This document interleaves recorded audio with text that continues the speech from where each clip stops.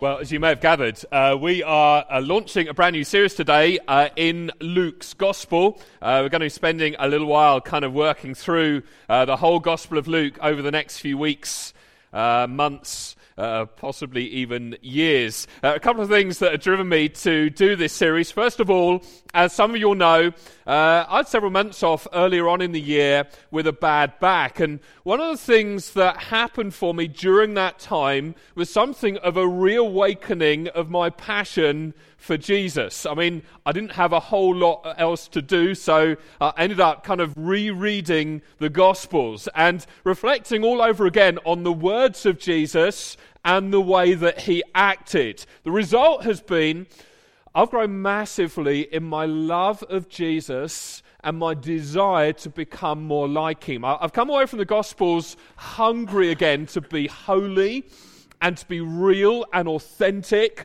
not to play church or play religion, not to fritter away my life with things that just aren't really particularly essential. And all of these longings have driven me to pray that God would work in me and not allow me just to kind of creep along quite so slowly in my quest to become more like Jesus. More than anything else, this is what's fueled my desire to study and preach from one of the Gospels. The other thing that's been living with me is the Great Commission that crops up right at the end of the Gospel. The words have kept coming back to me, the words of Jesus where he says, teach them being kind of the followers of Jesus down through history, teach them to obey all that I've commanded you. It's like Jesus is saying that the mission of those he sends is to teach all the things that he commanded and to help people obey them. Now, for someone who teaches reasonably regularly in the church here, that is quite a challenge. And it's certainly one I want to rise to. And so, really, those two things together, my experience meditating and reflecting on Jesus' teaching and the straightforward demand he gives in the Great Commission to teach all of his commands, those two things have shaped my decision to begin this series on the Gospel of Luke. Now, as some of you will be aware, there are in fact 4 Gospels: Matthew, Mark, Luke, and John. Each one provides their own biographical sketch of Jesus, emphasizing, I guess, different aspects of what he said and what he did during his life on earth. So Matthew is written primarily to those who have something of a Jewish background. Mark to those with more of a kind of Roman background. John to those who are Greek in their way of thinking and reasoning. And Luke is written to those who are Gentile, those who aren't privy to a Jewish background of reading the scriptures and going to the synagogue. I guess people slightly like us. Hasten to add, although there are 4 Gospels, they all tell the same story of Jesus, but from slightly different perspectives, a bit like our newspapers today. So, for example, the Daily Mail is written from a different perspective to the Guardian, which is written from a different perspective than the Sun. They all often report the same stories, but choose to emphasize different aspects of them. It's kind of what it's like in the 4 Gospels. Now, Luke's Gospel is actually the longest of all of the Gospels. It's made up of 1,151 verses, or so I am told, 568 of which are simply the words of Jesus. So if you want to know what Jesus had to say, just read Luke's Gospel. Roughly half of Luke's Gospel is simply quoting verbatim the words of Jesus. And, as you may know, Luke also wrote the book of Acts in the New Testament. They're kind of a prequel and a sequel. They're both historical biographies. Luke's Gospel telling the biography of Jesus, Acts telling the biography of Jesus' people, the early church. And taken together, these 2 books penned by Luke provide the largest contribution to the New Testament. Paul wrote the most books, but some of them are really incredibly short. If you take time to count the number of sentences and verses and words, Luke is actually the primary contributor to the New Testament. Luke gives us more of the New Testament than anyone else. So, all of that being said, I I want us to dive in and see what Luke has to say. We're going to pick it up in Luke chapter 1. While you're finding it, just to say, we're going to be using the New Living Translation of the Bible for this whole series. The Old Testament, as some of you all know, was originally written in Hebrew. The New Testament was written in Greek with bits and pieces in Aramaic as well. And so the Bibles that we have at our disposal today are translations of the original text. Some are more literal, others place more of an emphasis on readability. What I've found with the New Living Translation is it really helps to bring some of those accounts of Jesus alive. And so that's the version we're going to be using. If that isn't a version that you have, or maybe you haven't got a Bible with you, the words will appear on the screen behind me so you can follow along. Just going to read the first 4 verses of Luke chapter 1 this morning. Then I'm going to say a few things about them. This is what Luke says. Many people have set out to write accounts about the events that have been fulfilled among us. They use the eyewitness reports circulating among us from the early disciples. Having carefully investigated everything from the beginning, I also have decided to write a careful account for you, most honourable Theophilus, so that you can be certain of the truth of everything you were taught. Now really, all I want to do today is pick out a few of the things that Luke says here by way of setting the scene for the rest of this series. I want to tell you a bit about Luke, the author, who he's writing for, why Luke is writing this gospel, and maybe what we can look forward to as we go on to read more of what he has to say. First of all then, what do we know about Luke, the author? And the answer is, actually, not a lot. Well, we don't know much about Luke because he doesn't talk about himself a great deal. He didn't write 3 books of the Bible, one about Jesus, one about the church, and then one about himself. No, he wrote one about Jesus, one about the church, and then he was done. He doesn't seem to be all that bothered whether or not we know all about him. He wants us to know all about Jesus. He wants us to know all about the church. However, from what we can piece together, Luke is probably not a Jew. Luke is a Gentile name, which means he's non-Jewish by background and heritage. So, like many of you, he didn't grow up going to church and meeting with God's people and reading God's word. Now, Luke is only overtly mentioned 3 times on 3 different occasions in the New Testament. But each time he's mentioned, we do learn something new about him. For starters, we learn in Paul's letter to Philemon that Luke was a fellow worker with Paul in his missionary work. He travelled with Paul around the known world at the time. Elsewhere, Paul refers to this one occasion where everybody's deserted him. It's like Paul was always getting into trouble, people trying to murder him. He ends up in the middle of riots. He's regularly thrown into prison. And as a result, the fanfare around Paul kind of dwindles. People don't want to hang out with him much anymore. And what he says in 2 Timothy 4 verse 10 is, everyone's gone. They've all abandoned me. I'm on my own. Except for Luke. What a great insight. Everyone else gives up, but Luke is faithfully still there with him. We also know from Colossians 4 verse 14 that Luke was a medical doctor. Now, if you've ever wondered how science and medicine fit with the Christian faith, Luke's a great example. Luke was a man who studied medicine and was formally educated. And we'd say here at Church Central that absolutely that's what Christians need to do. Love Jesus and be involved in the sciences and in the world of medicine. For those who say, well, I feel that God's calling me into medicine in some shape, size or form. I need to go to med school, or I want to become a doctor or a nurse or a surgeon. We'd say, praise God. If God's given you that kind of a mind and you're academically capable, you're intellectually gifted, then use it to serve others and give glory to Jesus. Luke is a great example of that. So, talked a bit about the book, a little bit about the author. I want us now to turn our attention to the recipient. What do we know about the person who Luke is writing this gospel for? Well, in verse 3, we see that Luke addresses his writing to the most honourable Theophilus. Now, any parents out there looking for kids' names? I mean, there's an idea for you. Theophilus, great name. In fact, he's the recipient, Theophilus is the recipient of both the Gospel of Luke and the book of Acts as well. So I want to just tell you a bit about this guy, Theophilus. First of all, I think it's pretty stunning that the longest book in the New Testament is written to just one person. I mean, does God love the world?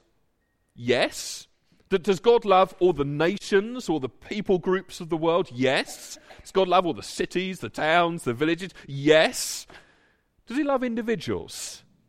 Absolutely he does. He'll go to such great lengths to actually have a book of the Bible given to just one person is an indication at least that God is directly interested in our individual lives. He knows us all, and yet he doesn't deal with us like some kind of a herd. He deals with us individually. He deals with us personally. That is a great comfort to me.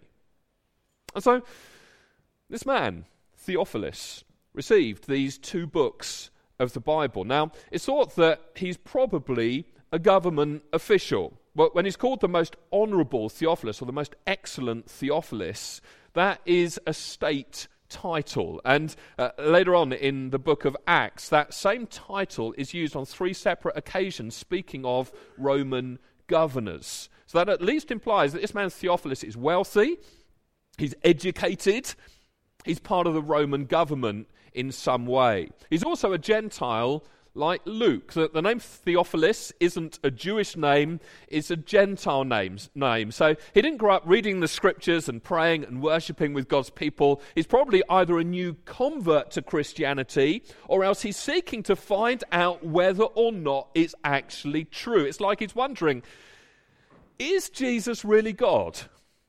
Did he do what I've heard he's done? Can he really forgive sin? Did he really rise from the dead? Has he really made it possible for us to have relationship with God? Is all of this true or not? You see, he has a lot to lose in publicly declaring himself to be a Christian. Because back in that day, Caesar was Lord. And as a Christian, Theophilus would declare, not anymore, Jesus is Lord. As a Roman official, he'd be expected to say, my highest allegiance is to Rome, it's to my nation. But in following Jesus, he would have to say, no, my highest allegiance is now to Jesus' kingdom. And as a representative of the Roman government, he would need to say, the worship of all gods through the empire is equal. But as a Christian, he'd have to say, no, Jesus alone is God and Saviour.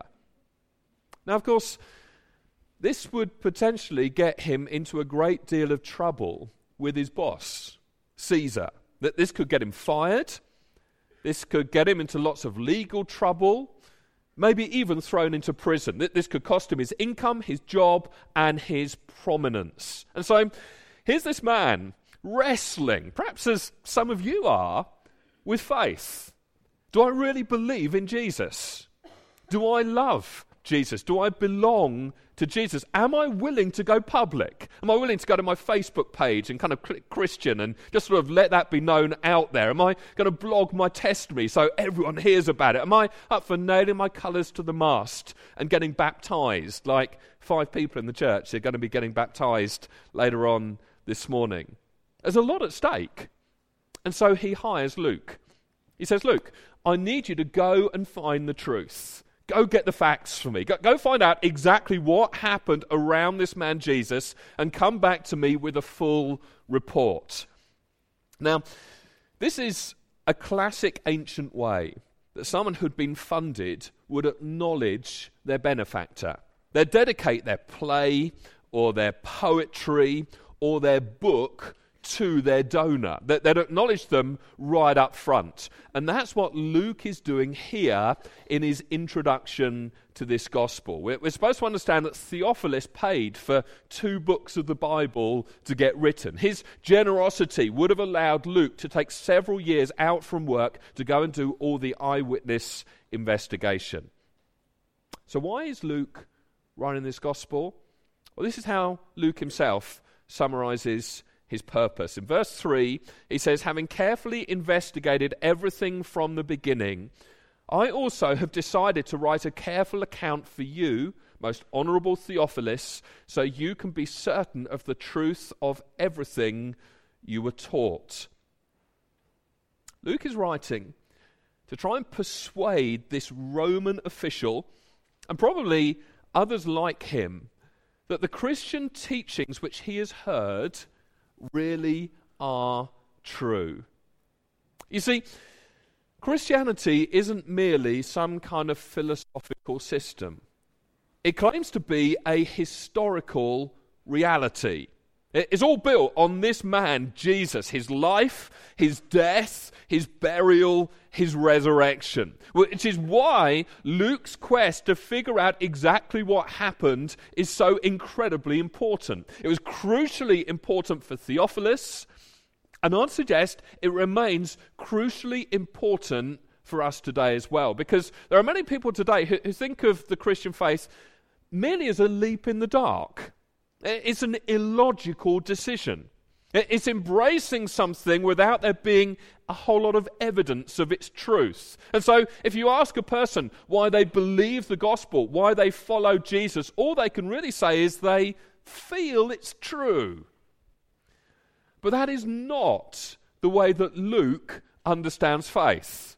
First of all, he's not content with the evidence that Theophilus already has from those who have taught him. What's more, he doesn't merely pray for God to break in and somehow tell Theophilus it's all true or show him it's all true. He undertakes a very heavy intellectual task. He writes a 2-volume, 52-chapter book, all for the sake of confirming to Theophilus the truth of the Christian teaching that he's heard. Elsewhere, in Acts 17, verse 11, Luke praises a bunch of people called the Bereans for testing the Apostle Paul's teachings to see if they are true. This is what he says. He says, now the Bereans were of more noble character than the Thessalonians, for they received the message with great eagerness and at the same time examined the scriptures every day to see if what Paul said was true. Luke was eager to encourage just the opposite of a blind leap of faith. Examine what's being said. Look into it. Test it. Weigh it all up. Luke was eager to encourage examination of the evidence, as was Jesus himself.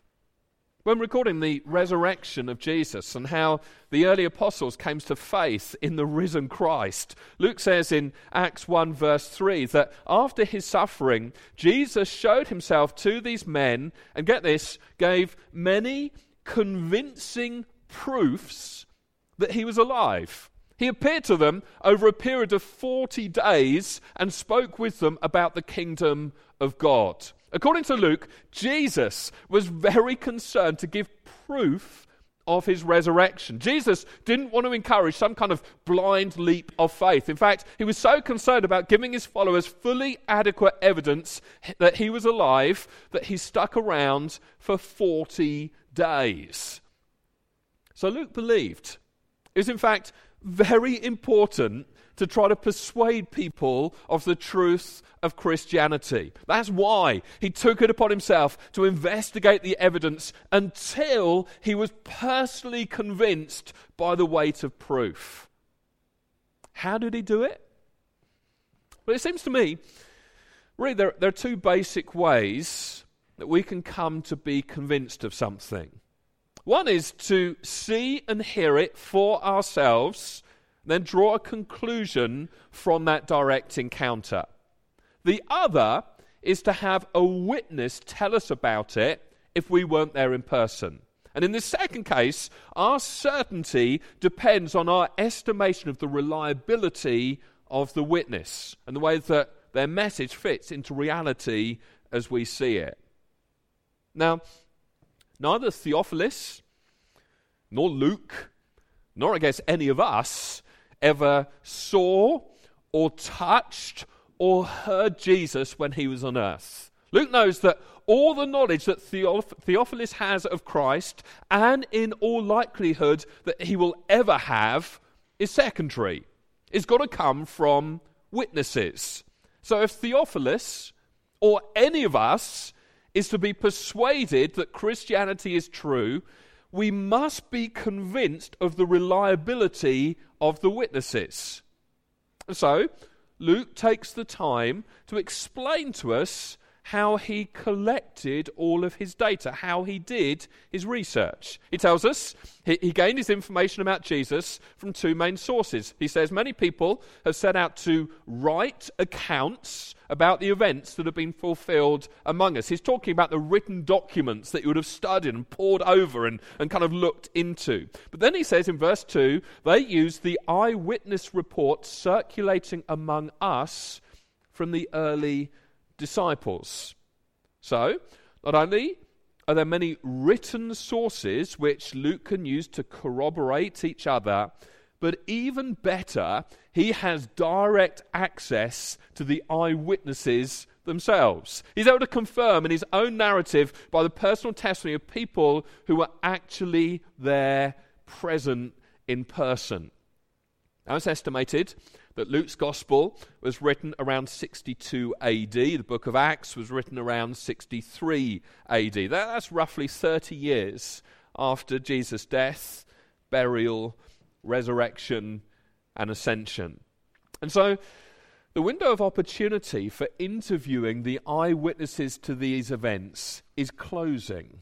And closing fast. You can imagine Luke charging around the countryside, trying to catch the key eyewitnesses before it's too late. He's going up to Peter. Peter, you were there. What was it all like? Going up to Jesus' brothers, James and Jude. Look, everyone says that Jesus never sinned. You were there. You were his brothers. Is it really true? I mean, if anyone would know, you would know. He went up to Mary, tell me, what was it like when the angel showed up and you were still a teenager? And the angel said that as a virgin you would give birth to God. I mean, seriously, what was your first reaction to that? I mean, was it this kind of famous song that people said you sung? Was that how you really responded? And what was Joseph's initial reaction? I mean, tell me how that went down. I'm your pregnant virgin girlfriend. Seriously? Oh, when you were bathing Jesus and changing his nappy, did it seem weird that he was God? I mean, how was that for you, Mary? He hears about someone who claims they were healed by Jesus. Let me go and meet with them. Were there eyewitnesses? Is there corroborating evidence? Can I meet with your doctor? Can I check out, read through your medical records? I mean, I don't know if I mentioned, I'm a physician. I want to double check these healings to see if they are fact. This takes years. This is massive amounts of money. This is him going from town to town. Oh, there were shepherds in the field. Hey, where are those shepherds? I need to speak to them. It's like if he doesn't capture this information, it's gone forever. Think of him as part crime scene investigator, part detective, part investigative journalist, part historian, part Indiana Jones. That's Luke. That's why I get kind of frustrated when people say, I just don't believe it. Really? Did you talk to Mary? Did you spend years of your life going to Nazareth and Capernaum and Bethlehem and the Sea of Galilee and interviewing the healed woman and Jesus' family and his closest disciples and the crowds who witnessed his resurrection? If not, you shouldn't, you mustn't just in some kind of cavalier way dismiss it all. You've got to do a little homework like Luke did. Explore it for yourself. At least be willing to follow the truth to wherever it leads. The famed 20th century archaeologist William Ramsay put it like this. He says, Luke is a historian of the first rank. This author should be placed along with the very greatest of historians. And what Luke tells us is, some of the people like Matthew and Mark, that they've written some things about their experiences with Jesus. And what he says is, having carefully investigated everything from the very beginning, I also, on reflection, have decided to write my own careful account. It's like his careful and thorough investigation went on for many years. And I get this. I can't say that I've done as much as Luke did, but I became a follower of Jesus for myself as a child. And I'd say I've been on an investigation to get to know him more and more ever since. I've got over 1,000 theological books in my own personal library. Haven't read them all, but I'm getting there. I've been studying for years, traveling, meeting with scholars and academics and Bible teachers. Luke says, I've done this investigation. I've been examining the written documents and the eyewitness testimony. I decided it's time to write it all down. And what he's saying is, though there are other Gospels like Matthew and Mark, I feel like I've got something of my own to contribute here. So before we finish, let me just tell you what Luke contributes. We're going to be studying this Gospel for well over a year now. What have we got to look forward to? Well, as I told you at the beginning of the sermon, there are, in fact, 4 Gospels. Matthew, Mark, and Luke have 60% of their material in common. But there are some aspects of Luke that make Luke a very valuable contribution, one of which is that Luke is almost entirely chronological.